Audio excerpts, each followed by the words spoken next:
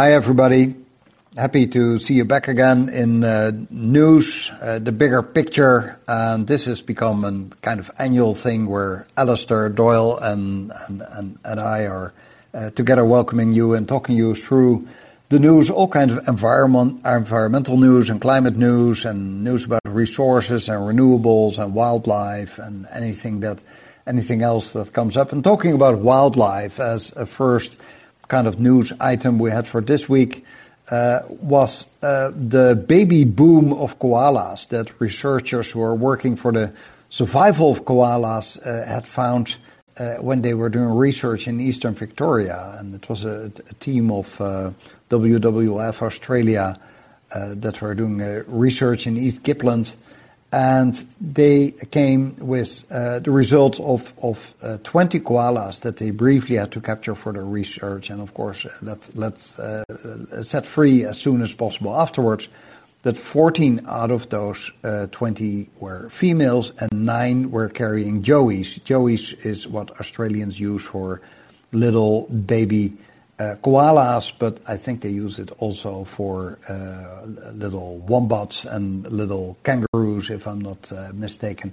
So that is a very high percentage, but that comes against the background of course, the terrible stories that everybody remembers from last year about the survival of koalas and the non-survival, actually, during those terrible wildfires of last year. And I believe, but maybe you can correct me if I'm wrong here, Alistair, I think koalas are now already listed endangered in quite a few states in Australia, which is a sad development, of course. Yeah, it's terrible, isn't it? I mean, this story is really uplifting that they found these, surprising numbers of koalas, a mini baby boom, as you say, and they can use their genes to help enrich the gene pool of koalas elsewhere and in the country is their hope. But yeah, you're right. After those wild bushfires of 2 years ago, there were terrible images there, weren't there? Burning koalas and dead koalas. These poor creatures live up in eucalyptus trees, and that's all they do pretty much all day, isn't it? It turns out that they are, they sleep 20 hours a day, some of them, just munching away on leaves for a few hours, and then they go to sleep. So, but they're very, very charming animals. I think, yeah, you're right. That there's pressure for the population is declining. I've got a feeling the last time the Red List, which is the IUCN, the International Union for the Conservation of Nature, did a survey. They listed them as vulnerable, but this is a few years ago, and the numbers have been declining. They estimate there were between 100,000 and 500,000 koalas in the wild in Australia, but since then there's been, the habitat's being fragmented, and I saw that one group, the Australian Koala Foundation, which works to preserve koalas, say that 30% have been lost in just the last 3 years. So, it's that they estimate that it could be, there could be just 32,000 as a minimum, left, which is terrible. They're quite hard to spot, though. I've read researchers going out in the forest. It's difficult to see them, isn't it? Yeah, well, I know that from history because Joseph Banks really wanted to have a few koalas, and he had heard about them, and he had received some koala paws, or the kind of cut-off hands of a dead koala, and he was fascinated to see a live one. So it took them years of searching, and it's only in the early 19th century that when they moved west from Sydney into the Blue Mountains, that they finally managed to get a live pair of koalas, which were then immediately sent to Sir Joseph Banks. And I wonder how they kept them alive on such a long trip, because the only thing they eat, as you just said, is a special kind of eucalyptus leaves, which is biological, or let's say in evolution, it's a special development. They started eating something that no other animal can digest, and that is their way of surviving. They're just being nice and very cuddly and sitting in those trees and mainly sleeping all day, and then they chew some leaves, and they need the rest of the 20 hours of the day to get their whatever they need out of those leaves to stay alive. So that's So yeah, they're wonderful. I remember I was once in Sydney and I saw one in a kind of zoo or something there on the waterfront, and there was this one woman who was taking care of the koala and had it on its arm and was cuddling the koala, and I got very jealous because it felt like they're such cuddly animals. And so it's a sad story because I see that in Queensland, New South Wales, and the Australian Capital Territory in Canberra, they are now listed endangered. So this is a mix of positive news and negative news, which I think we should try to start in the future with our show is starting a bit of positive news as well, because there's so much negative news about the environment. And I think that's a good idea, because it's always uplifting to start off with something like this, isn't it? There's looking around, there's quite a lot of interest worldwide in koalas, isn't it? And I've been looking at this website called SaveTheKoala.com, where you can, in Australia, you can adopt a koala, you can plant a tree, because as they say, habitat loss is the biggest problem for koalas. Yeah. It's not just that the bushfires are happening, but it's that people are building roads. Koalas are being knocked over by cars and vehicles, aren't they? There are signs on some roads in Australia warning people, don't drive over koalas. They plod across the roads. They're not exactly scurrying from tree to tree, and as the trees, the trees are being cut down, they're in trouble. Yeah, and those signs are so beautifully designed that they're now a kind of souvenir for tourists who then screw off the sign and put it in their suitcase and bring it back home, which is terrible, of course. And dogs seems to be a problem. Dogs also kill a lot of koalas, and that is one of the reasons why they can't live in cities, because they don't care too much about cars and people walking around, because they're kind of they're so friendly and sleeping. But they need the trees, and they need an area where there's no dogs. So that's the two reasons why you don't see them very much in the urban sites. Yeah, it's strange being an animal that can sleep for 20 hours a day, isn't it? I wonder how many animals in their life cycles could risk sleeping 20 hours a day. I mean, sometimes I can manage it almost, but there are not many. I don't have many natural predators here, But a koala sitting up a tree, obviously, is fairly lucky. And as they say, their digestive tracts, like you're talking about, they spend such a long time digesting it, because what they're eating is actually poisonous to most animals. Yeah. And they got specialized digestions, don't they? That means that they can get rid of the chemicals that would otherwise kill them, and they stuff themselves full of eucalyptus leaves and just go to sleep. Yeah, it's a lovely story. What you say reminds me a bit of the sloths that you have in countries like Costa Rica, and so they're also extremely slow. They just decided not to burn any energy, so they don't need much energy, which is also a way of surviving, which is also an attractive thought, I must say. And so, staying with the good news, I was reading this story about the first green palm oil state of Malaysia, so the state of Sabah, so one of the two states that Malaysia has on northern Borneo, and they are really aiming to make palm oil more green, and that means first and foremost, of course, not cutting more rainforest, but it's a much wider project where they also where they cooperate between government and between the big business, but also between the small landowners. And doing everything to certify that the palm oil that they produce is actually sustainably produced, kind of ESG policy on palm oil. And Reuters had a good article about it, and I thought that is good that we see some progress there, because palm oil is, of course, typically one of those stories that is ruining our planet, and we need it in everything. You probably, even before you have breakfast, each and every one of us has already used a few products with palm oil in it. It's in anything, the margarine you put on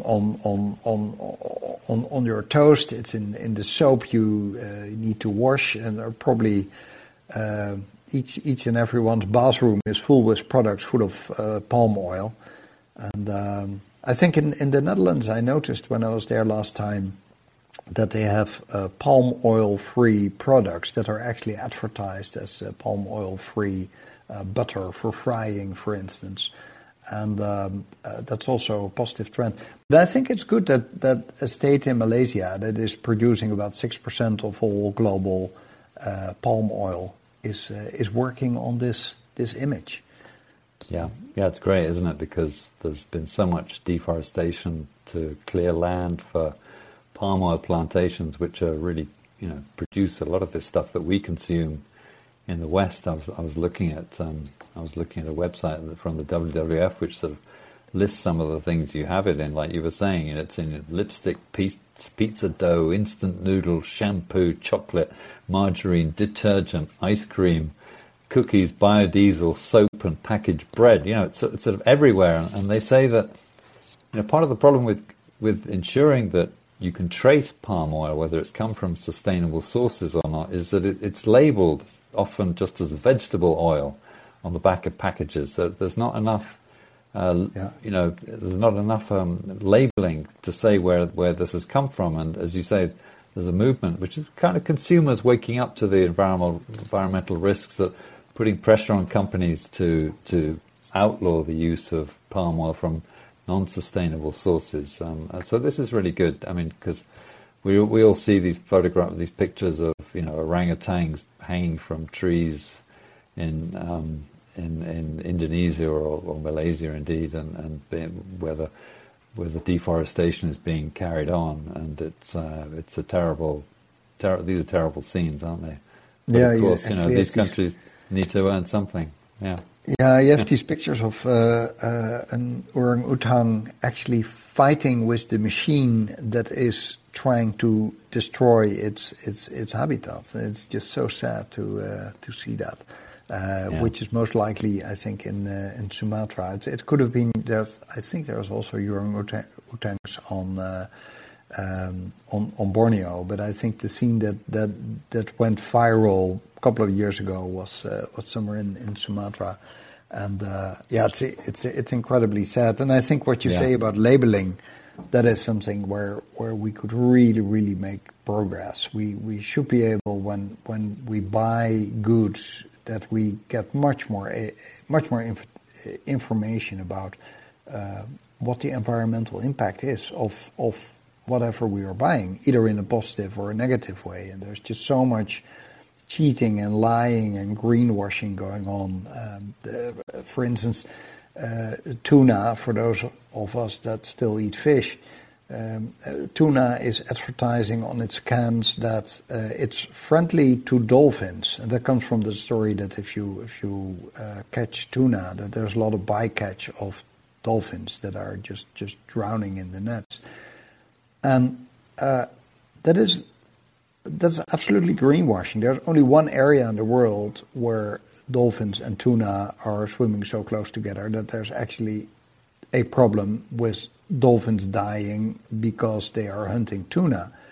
But if you catch tuna anywhere else in the world, there's basically zero risk for dolphins. So to put on a package of tuna that no dolphins were hurt, is you might just as well say no elephants were hurt when we were catching this tuna. It's just, it's true, but it doesn't mean anything. And I think that kind of manipulation of green and sustainable feelings, there should just be an authority that regulates this and makes it more fair and especially more transparent.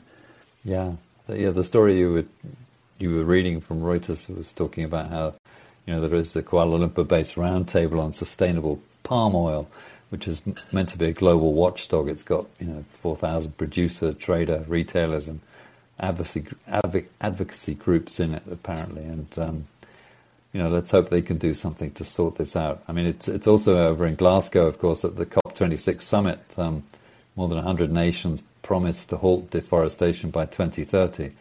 That's an awful long time away for some of these forests, but still, I think let's hope that people are waking up more to this, and if the producers themselves, who are there, are feeling the pressure to do the right thing, then maybe there's a way forward here.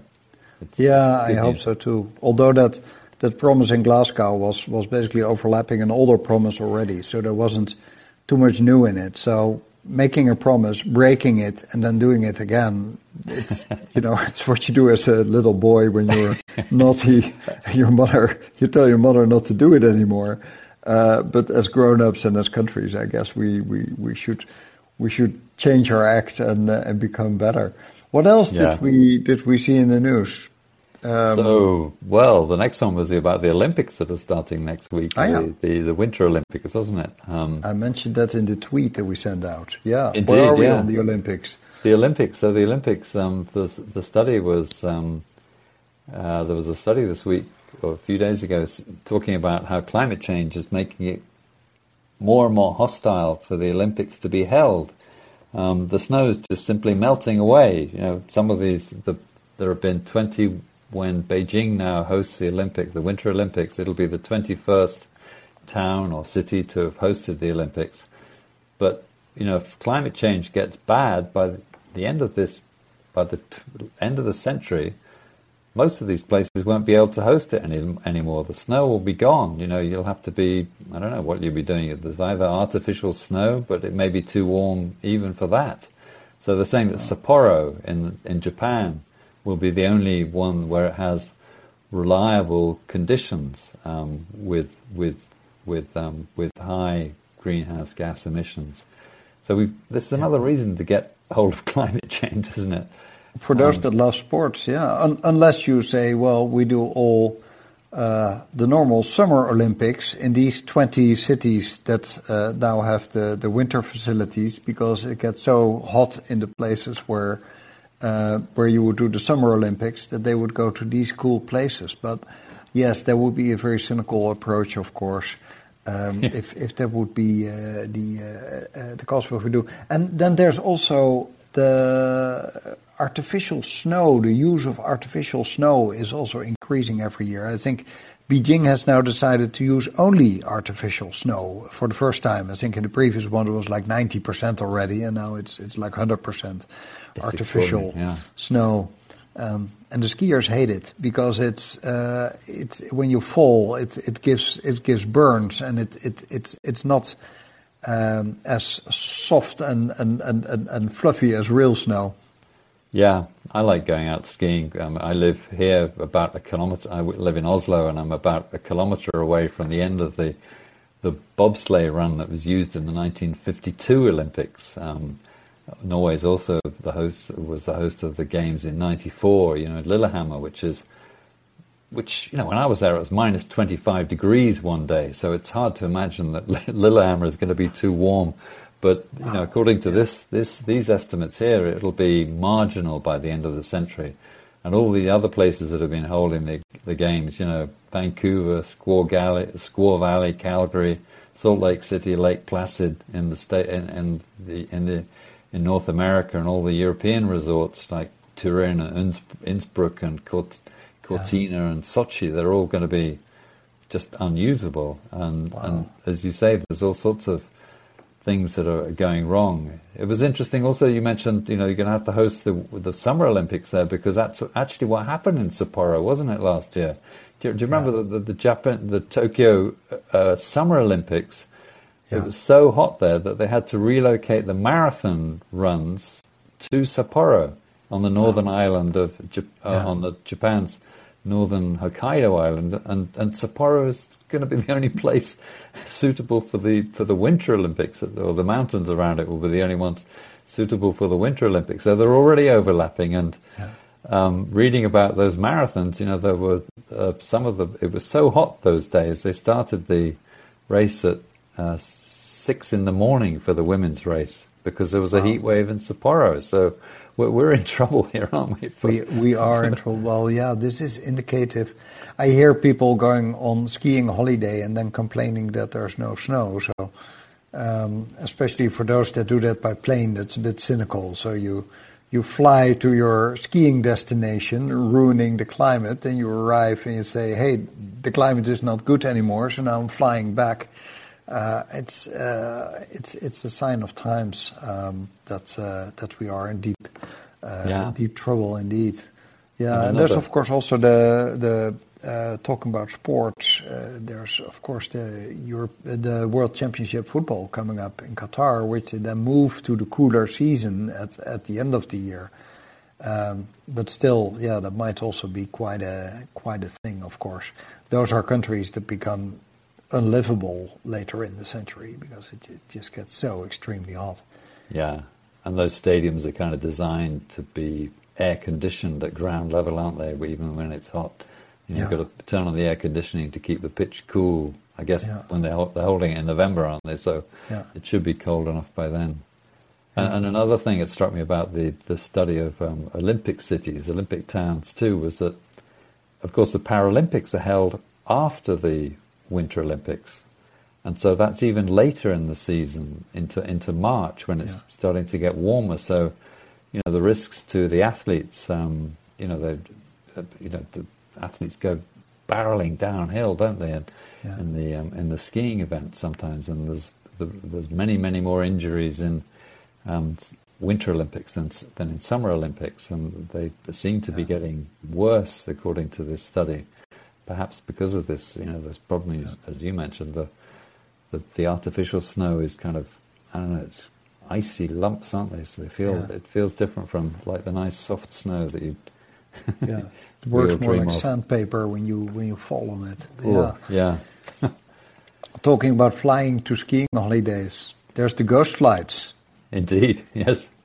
That is outrageous. If these numbers of Greenpeace are correct, that we talk about 100,000 ghost flights flown across Europe this winter, just because there is the EU airport slot usage rules. Simply put, if you don't land there a number of times in a certain period at a certain airport, then you might lose your right to fly on those airports. Just as a bit of background, I just decided 2 days ago not to accept a luxury invitation to fly all the way to Greece, to the Delphi Economic Forum, to give there a speech about climate change, and that came with my flight and many nights in a beautiful hotel covered, because I found that I shouldn't fly halfway around the planet to give a talk that we should fly less. It would be very hypocrite if I would do that, unless I would have other good reasons to be in Europe, and I didn't. So this was the only reason that I would fly back and forth, and I said, I'm not going to do that. Please find somebody in Europe or in Greece that can give the very same speech, and I'm willing to help. But against that background, I would have loved to be, who doesn't want to be in Greece in spring? Actually, outside, it was yesterday a chill factor of -38 at the warmest moment of the day. In that context, reading about 100,000 flights taking place that are absolutely unnecessary only because of rules being set, that should be the utmost priority for any politician in Europe that wants to keep up his or her credibility. What do you think? Well, congratulations first, Alex. That's a great thing to say no to. I mean, there's. I must say, I regret it already. I would have loved to go there. I guess if it's so cold where you are right now in Canada, it's so cold here. It sounds pretty attractive. Yeah, I'm here in Oslo, and it's been above zero the last couple of days, which means that it's just icy outside most of the time. We've still got about 15 centimeters of snow in the garden, and I don't think they could be holding the Olympics here this year up the road. So, but well done there. But you're right. This story about ghost flights in the European Union is just crazy, isn't it? It seems like, I think in the States that they've dropped that requirement to preserve slots for a while at least. So. The airlines I think we did in Europe too. We dropped the benchmark to 50%, and then it went up to 64%. but still, right, just dropped that benchmark. I know. I saw there was a quote from the head of Lufthansa, Carsten Spohr, who told a newspaper a while ago, we have to operate 18,000 additional unnecessary flights in the winter just to secure our takeoff and landing rights. But it sounds crazy, doesn't it? But then, you see the European Commission, I think, says that there's no evidence that this is happening. They're kind of trying to throw it back onto the airlines, saying, you're just not attracting enough paying customers, which sounds pretty strange. And then there are the budget airlines who say, look, if you big guys, Lufthansa's, the big sort of previously, state-aligned airlines in Europe can't fill up their slots, then we'll take over. We'll fly people around for a few euros, and we'll do it. So forget these rules. It's a way just for the old airlines to keep their grip on the best landing rights while these other cheap airlines are flying to out-of-the-way airports, although I think that's not happening at the moment, is it? Because pretty much every airport in the world is operating at very reduced capacity. I see that Gatwick has been using just one terminal of the two that they normally use. So, yeah, it's a confusing story, this, isn't it? Yeah. I must say, as a voter, I find it also confusing that to see that the first thing that my government did, but that any government in at least the Western world, but probably worldwide did, when the pandemic broke out, was to use taxpayers' money to keep those airlines alive. And I perfectly understand why, because if the neighboring countries do it and you don't do it, then you lose your national airline. But collectively, worldwide, we are subsidizing the wrong thing. We should use that money to build fast-speed railway lines and do other things. Yeah. It's amazing how quickly, though, this idea of, I don't know, I think it originated in Sweden, didn't it? The word flea scum, which is flight shame. Well, it was Greta Thunberg who started with it. But it's strange how, when that first came up 2 or 3 years ago, people sort of said, "Oh, this is crazy. Nobody's going to change their behaviour to reduce their carbon footprint by not flying." But now, when everybody's been grounded by the pandemic for 2 years and more, you kind of get used to the idea that, hey, it's quite nice looking up in the sky on a nice blue day and seeing that there are no contrails, no white lines across the sky, and no noise. And maybe I don't need to go there. We've been in Norway for the last 2 years pretty much, and it's a great country. It's a beautiful country to go traveling around, and there's so much you can do over land. So because of family and work reasons, I am either in Europe or in Canada, but the way I try to do it is I reserve my flying practically only for transatlantic flights. So in the continent, when I'm in Northern America, I try to do everything by car, by lack of railways here, and in Europe I travel by railway. And when I'm on one side of the ocean, I stay there as long as possible to avoid flying back and forth in between. That's the reason why I stayed 4 months in Europe in the summer, just because I had a meeting in Geneva where to go to by train, and that's why I stayed there so long. And I think people will also rediscover the beauty of train travel, which is so much nicer. You don't have all those endless security checks, etc. You just sit in the train and it slowly brings you there. You can read a book. You can look out of the window. There's much more to see. And there's the kind of old romantic idea of going through Europe by train. It's beautiful. And you can step out wherever you like. When I came back from Geneva, I made a 24-hour stopover in Paris, what I could never do if I would be flying, to no extra cost at all. You're passing through anyway. That's nice, yeah. I mean, Greta Thunberg managed to cross the Atlantic, didn't she, on a racing yacht a couple of years ago? Yes, and then the whole crew had to fly in and out. And but no, she made a good statement. I mean, it was a good statement, wasn't it? She was unfortunately for her, she was on the way to Chile, was her main destination to go to the COP, 25, I suppose, which then had to be relocated to Madrid. So she kind of crossed the Atlantic for no real reason, although she did give a very good impassioned speech at the United Nations, didn't she, where she glowered at Donald Trump and told us all, how dare we. So it was probably quite a lot of emissions involved for the crew, and they. And it's but the point she was making was, of course, it was a good PR thing, and I think if you're in a position like she is, any single step that she takes, anything she says will be criticized. There's professional people out there to constantly creating negative stories about her, and then as a very young woman, she gets all of that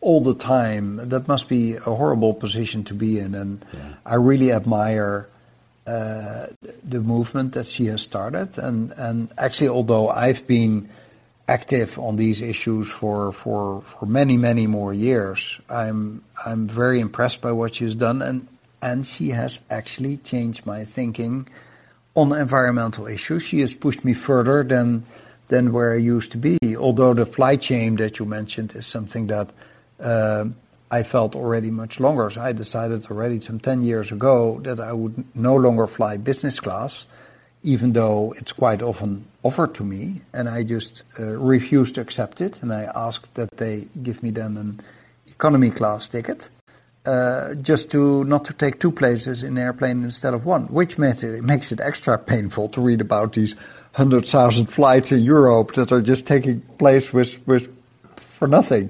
I could have enjoyed, the luxury of business class. Yes.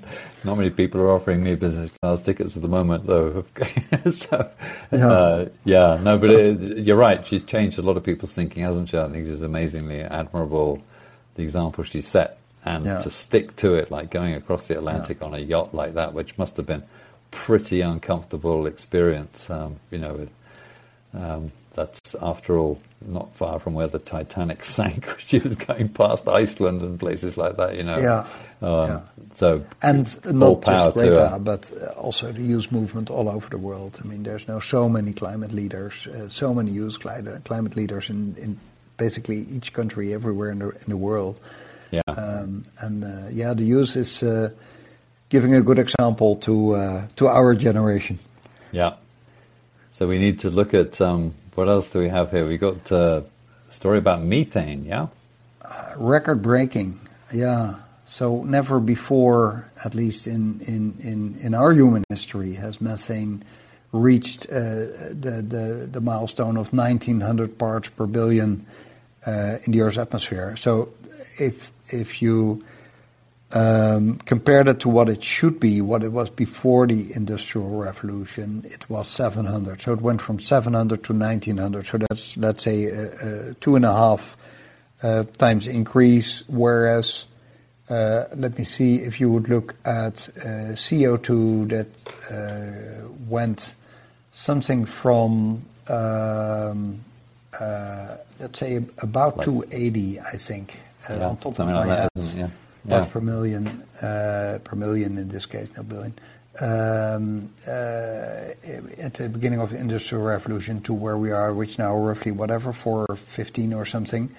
So that is less than doubling. So methane is going really, really fast, and methane is an incredible, potent greenhouse gas. For the first few years, it's something like 80 times as effective as CO2 in trapping heat. The only plus side of the methane story is that it breaks down much faster in the atmosphere. You talk about, I read somewhere 9 years, other writers talk about decades, whereas we talk at least about hundreds of years when we talk about CO2. So that is the advantage, that if you stop emitting methane, or methane, I think is the right pronunciation, excuse my Dutch, then you can quickly lower that number. And there's a lot of ways that we could do that, I guess.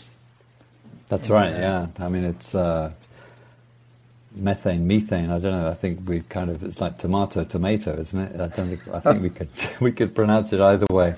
It's sometimes it's called the evil twin of carbon dioxide, isn't it? Because it's much, much lower concentrations, as you say. They measure it in billions parts per billion, but it's much more potent in the shorter term. And I mean, there are some good news. There's some good news here. You know, the countries joined something called the Global Methane Pledge at the Glasgow Summit last year to have a collective goal of reducing emissions by at least 30% from 2020 levels by 2030. The trouble is that one of the problems there is that it's a global pledge. We'll do it. We'll do the global emissions, but we won't commit individually to cutting our emissions by 30%. That reminds me of the Paris Agreement. All of us agree that it shouldn't get warmer than preferably 1.5 degrees, but we don't say who's doing what. Yeah, exactly. It's a bit of a cop out, isn't it? It's all very well to say, well, we did our best, but those other countries didn't do so well. But you know, there are of course, these are all still words on the page. But you know, it is a pledge. I suppose they put it in writing with any luck, you know, in the same way as that consumers can say, wait a minute, why have you still got palm oil in my soap? In a few years' time, people will be able to say, why have we got methane still coming out of the ground? It comes out from a lot of oil production. There's a lot of leaks from oil and gas production. It's the main, you know, it's the main constituent of natural gas, and it comes out of bogs and marshes, and as we say, it comes out of the digestive tracts of livestock, which is another way of saying that it comes out in burps and farts from cows and sheep and livestock. Methane is you know, it's kind of coming out of everywhere, unfortunately. And it's like carbon dioxide, you don't see it. But there have been some advances. You know, the United States and China put in their joint declaration at the Glasgow summit. Again, it's just still words, but they said they'd do stuff to fight methane. Yeah. So basically, there's two. You can roughly say there's two kind of sources. There's one where we intentionally go looking for fossil fuels and anything related to fossil fuels and abandoned fossil fuel winning sites, etc. Can create methane, and that also includes our own way of living with our waste, etc. And then the other group, you could say, is the more natural kind of methane. For instance, a marshland or a wetland that creates methane. So, and it's difficult to do something about those marshlands, but the more clearly human-caused methane should be high on the priority list. So, as you say, to plug gas leaks, and with landfills, you can just cover those landfills and catch up the gas. You can actually reuse it again, or at least make sure that it isn't getting out in the environment. And the burning of crop waste is another big one, of course. And coal mines. Coal is already a very bad thing, but the coal mines itself also, they need to be ventilated, of course, otherwise the people die who are in there. But that ventilation brings out a lot of methane that should have been caught off in some kind of way. So in that field we can do a lot. I think the big risk is, of course, the methane coming from permafrost lands in Siberia and northern Canada, which is, especially in Siberia, it's huge. And the warmer it gets, the more methane gets out, and the more methane gets out, the warmer it gets. So this is a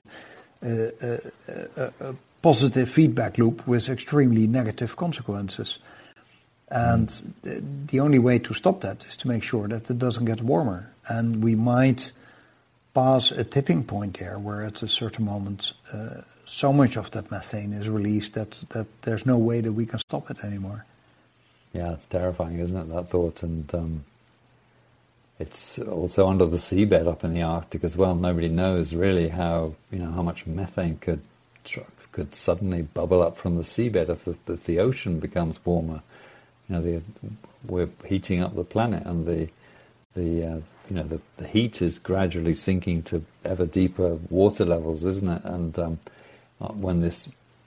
there's a lot of uncertainty about whether or not the methane trapped in the seabed, where it's frozen, will be released by the warming of the ocean above it. In some places, of course, north of Siberia, the sea is relatively shallow, and the sea has been there for only a few thousand years because of the melting of the ice sheets raised the sea level. So, in a sense, the water in contact with the seabed might have already started to release this, thousands of years ago. But of course, it's a problem that there's been no measurement. So, the shortage of measurements, we've been doing this, trying to measure the release of methane from some of these sources for just a few years. So it's very hard to tell whether it's getting worse or are we reaching a tipping point. It's a frightening thought, but, maybe we are, maybe we're not. I don't know. The scientists are very disagree about that. So problem with tipping points that only afterwards that you pass one. Yeah, yeah. And of course with methane, I mean, since a lot of this comes from agriculture, of course we can change our diets to have a less methane-rich diet. That means less meat, less dairy, I suppose, in some ways. Yeah. Because the stomachs of a cow, you should say, they just work like a wetland. So a cow is a walking wetland, I read somewhere, and I thought that was a good quote. Talking about the whole climate change deal, there was, of course, the COP26 president, who is still the COP26 president until we start COP27 in. Is it Sharm el-Sheikh? It's Indeed, in Egypt, or is in Egypt? Yeah. Sharm el-Sheikh. It's somewhere in Egypt. I think Sharm el-Sheikh. So Alok Sharma. So he gave a speech this week. I think you followed that one. That's right. Yeah, Alok Sharma. I mean, we were joking earlier that there's a link back to the Koalas story here, because you might say that his name is actually an anagram for climate change harms koala. Harms koala is which is true. Of Alok Sharma. Harms koala, Alok Sharma. That's amazing. Yeah. It's a very rare name that has the letters of the word koala in it. But anyway, he gave a speech earlier this week saying that the deal that we'd reached in Glasgow was fragile and still really just words on a page, is what he said. So it's tying back to we had a chat a couple of weeks ago about the World Economic Forum, where they listed the main risk to the planet going forward. The main economic risk to the planet in the next 10 years was inaction on climate change. So, he gave this speech where, he says that the commitments we secured at COP26 in Glasgow were historic, yet at the moment they're just words on a page. So it's quite interesting. I don't know what sort of power he has to get people into gear. But he says, if we don't get on with this, we will have mitigated no risk, we'll have seized no opportunities, we'll have fractured the trust built between nations, and 1.5 degrees will slip from our grasp. So he says that his focus as the president this year is on delivery. And in a way, this is good that he's keeping up. I think Britain is a diminished power, but it still has a certain clout in the world, I think. And what happens often with COP presidents is that they kind of hand off the baton already at the beginning of the year to the next country and say, well, it's your problem now. So the fact that he's saying these things, I think, is quite, at least, recognizing the depth of the problem, and that we've got to get on with this, because we're on trajectory for messing up the carbon emissions absolutely terribly in comparison with what the United Nations says. To get on track for 1.5 degrees, we're going to have to pretty much halve emissions this decade, and they're rebounding after the pandemic cut them fairly sharply in 2020. They rebounded last year, and they're likely to keep going up, I suspect, this year as well, aren't they? Yeah, they will. The International Energy Agency expect it to go up, and normally they're their predictions are right, which is, of course, really sad. So in a way, it's a bit of a repetition. We agreed in Paris to do all kinds of things. We haven't lived up to our promises, and then we had the all-important COP26, where we should update our promises. We, as countries, we collectively in the world hardly did so. It wasn't completely useless, but it was a fraction of what should be done, and even that fraction that we agreed upon is now not being taken serious. So I still feel that our leaders in the world don't take the risks serious enough, and that they still feel that it doesn't matter too much if you do something now. You can do it with your next government in 4 years' time, as you can do with any other problem. If you have to decide on whatever, on the school fees, or on whether or not you're going to build a road, or the new agricultural policy, or whatever, you can normally, it's a well-known trick of survival for any politician, independent of the system that you rule your country, that when it gets difficult, you normally postpone it, and it solves your problem. But that is not a policy that is normally used by the fire brigades or by the Green Berets or something. When the going really gets tough, you have to act, even if you don't know all the facts, even if you don't know exactly what's going to happen. You have to act and do whatever you can to avoid a disaster. And here a disaster is unfolding, and the reflex that comes up all over the world is like, oh, this asked for another meeting. Let's sit together and put something on paper, and then later we can see whether we do it or not, instead of really taking action. So I think his role is really sad. I mean, he is really trying his utmost, and he did so during COP26, and I think he couldn't have done better, although I'm not happy with the result. And I think it's really good that he stays on a kind of mission to keep people alert on what's going on, and that we should work on this. But it's a sign of times that he has to do it. That's a bit sad.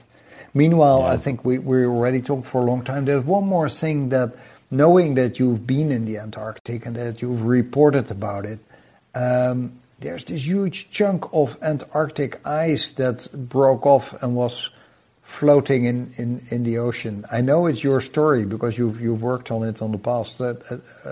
Tell us about what's going on there. Thanks. Yeah. So this was I went to Antarctica. This part of Antarctica, fairly close by to where this iceberg broke off. This iceberg broke off in 2017 from the Antarctic Peninsula, which is the bit that sticks up towards South America. I visited the British Antarctic Survey's base on the other side of the Antarctic Peninsula back in 2009, where we flew around and landed on an ice shelf that was close to breaking up, and did indeed break up a few months later. The Wilkins ice shelf. The Wilkins ice shelf, indeed. Yeah. It broke like a windshield. Like they're worried that the one even bigger further south, the Thwaites, may do. This one, they didn't link it to climate change. They'd said that, icebergs break off Antarctica all the time. The ice is flowing off the center of the continent, and it flows downhill with gravity. It's just compressed snow that gets covered up by more snow, and then it gets weighted down and turns into ice, and it slides off. And these icebergs break off regularly, but this one was just enormous. It was the sixth largest iceberg on record. The biggest one ever was the size of Jamaica, which was in 2000. That's 11,000 square kilometers. This one was a bit smaller, but it's broken up. It flows out to sea and then heads off northwards up towards South Georgia. There were worries that it could run aground effectively on some islands where it would be difficult for seals or penguin colonies to get out to sea. This huge, great lump of ice would be in the way and prevent them from reaching their feeding grounds. And it's actually one of the problems with it is it's pouring fresh water. I mean, it is just melted snow. It's pouring as it melts. These icebergs are melting into the sea and adding fresh water, which may be disrupting the growth of plankton and marine life.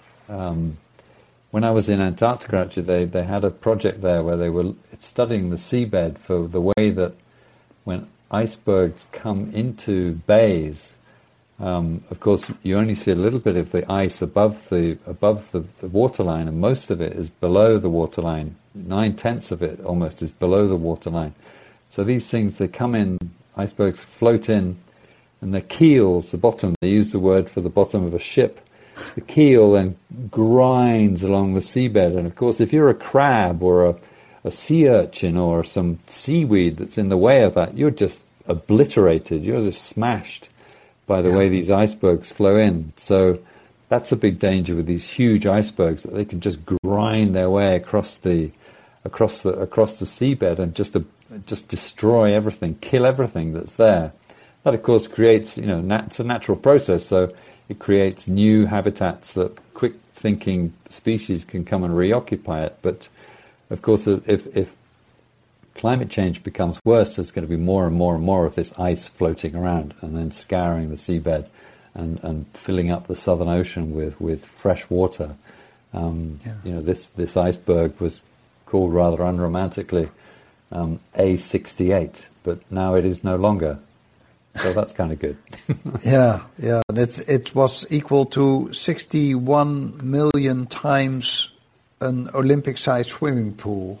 So that's an enormous amount of fresh water being released in the midst of the southern Arctic Ocean. So what happened to all those penguins that were on? They just jumped off and swam back to the Antarctic? Or no, what, I mean, what happened? I don't think the penguins were on the iceberg. I hope they weren't. It's pretty tall to climb up there. I think that their worry was that the islands in South Georgia could be, if this huge, great wall of ice came and landed straight in front of their colony, that they wouldn't be able to get around it to get to get out to their fishing ground. Because there's an enormous amount of sea life there on the beaches of South Georgia. Yeah, so this was 100 miles long. Yeah.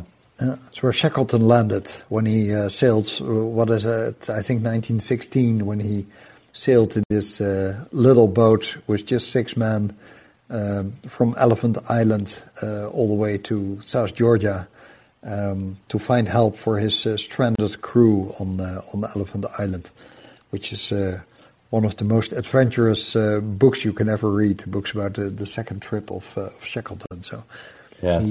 He ended there on the south side and then had to climb all over South Georgia to enter this whaling station on the north side and go for help. Hey, this was fun.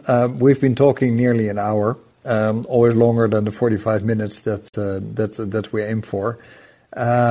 A bit of good news, a lot of worrying news. I think that is probably the mixture you normally end up with when you talk about climate change. I hope that we will live today that we have mostly good news, because that means that the tide has turned around and that we actually do what we should be doing, and that is fighting climate change, because we need it for the future of our planet and for the next generations. And actually it's getting so dire now, we need it for ourselves too. So let's hope that each small activity, including doing a podcast about these issues, helps a little bit to convince people to move forward in the right direction. I would like to thank the audience that's there now. Thank you for listening, and also the audience that will listen in the days to come to this podcast, which is often many times larger than the people that listen to the live version. But it always encourages a lot if you see people joining live from different places in the world. I see people from both America and Europe that are listening to us now. So they're the friends of this podcast. Thank you for being there. Thank you, Alistair. You already committed again to join us next week. which is wonderful. I hope that those that are listening now and those that are listening in the days to follow, that they also will join us live. It's the same time on the same day next week. So please come back here again. Thanks a lot. Bye bye. Thanks, Alex. Bye. Bye, Alistair. Everyone.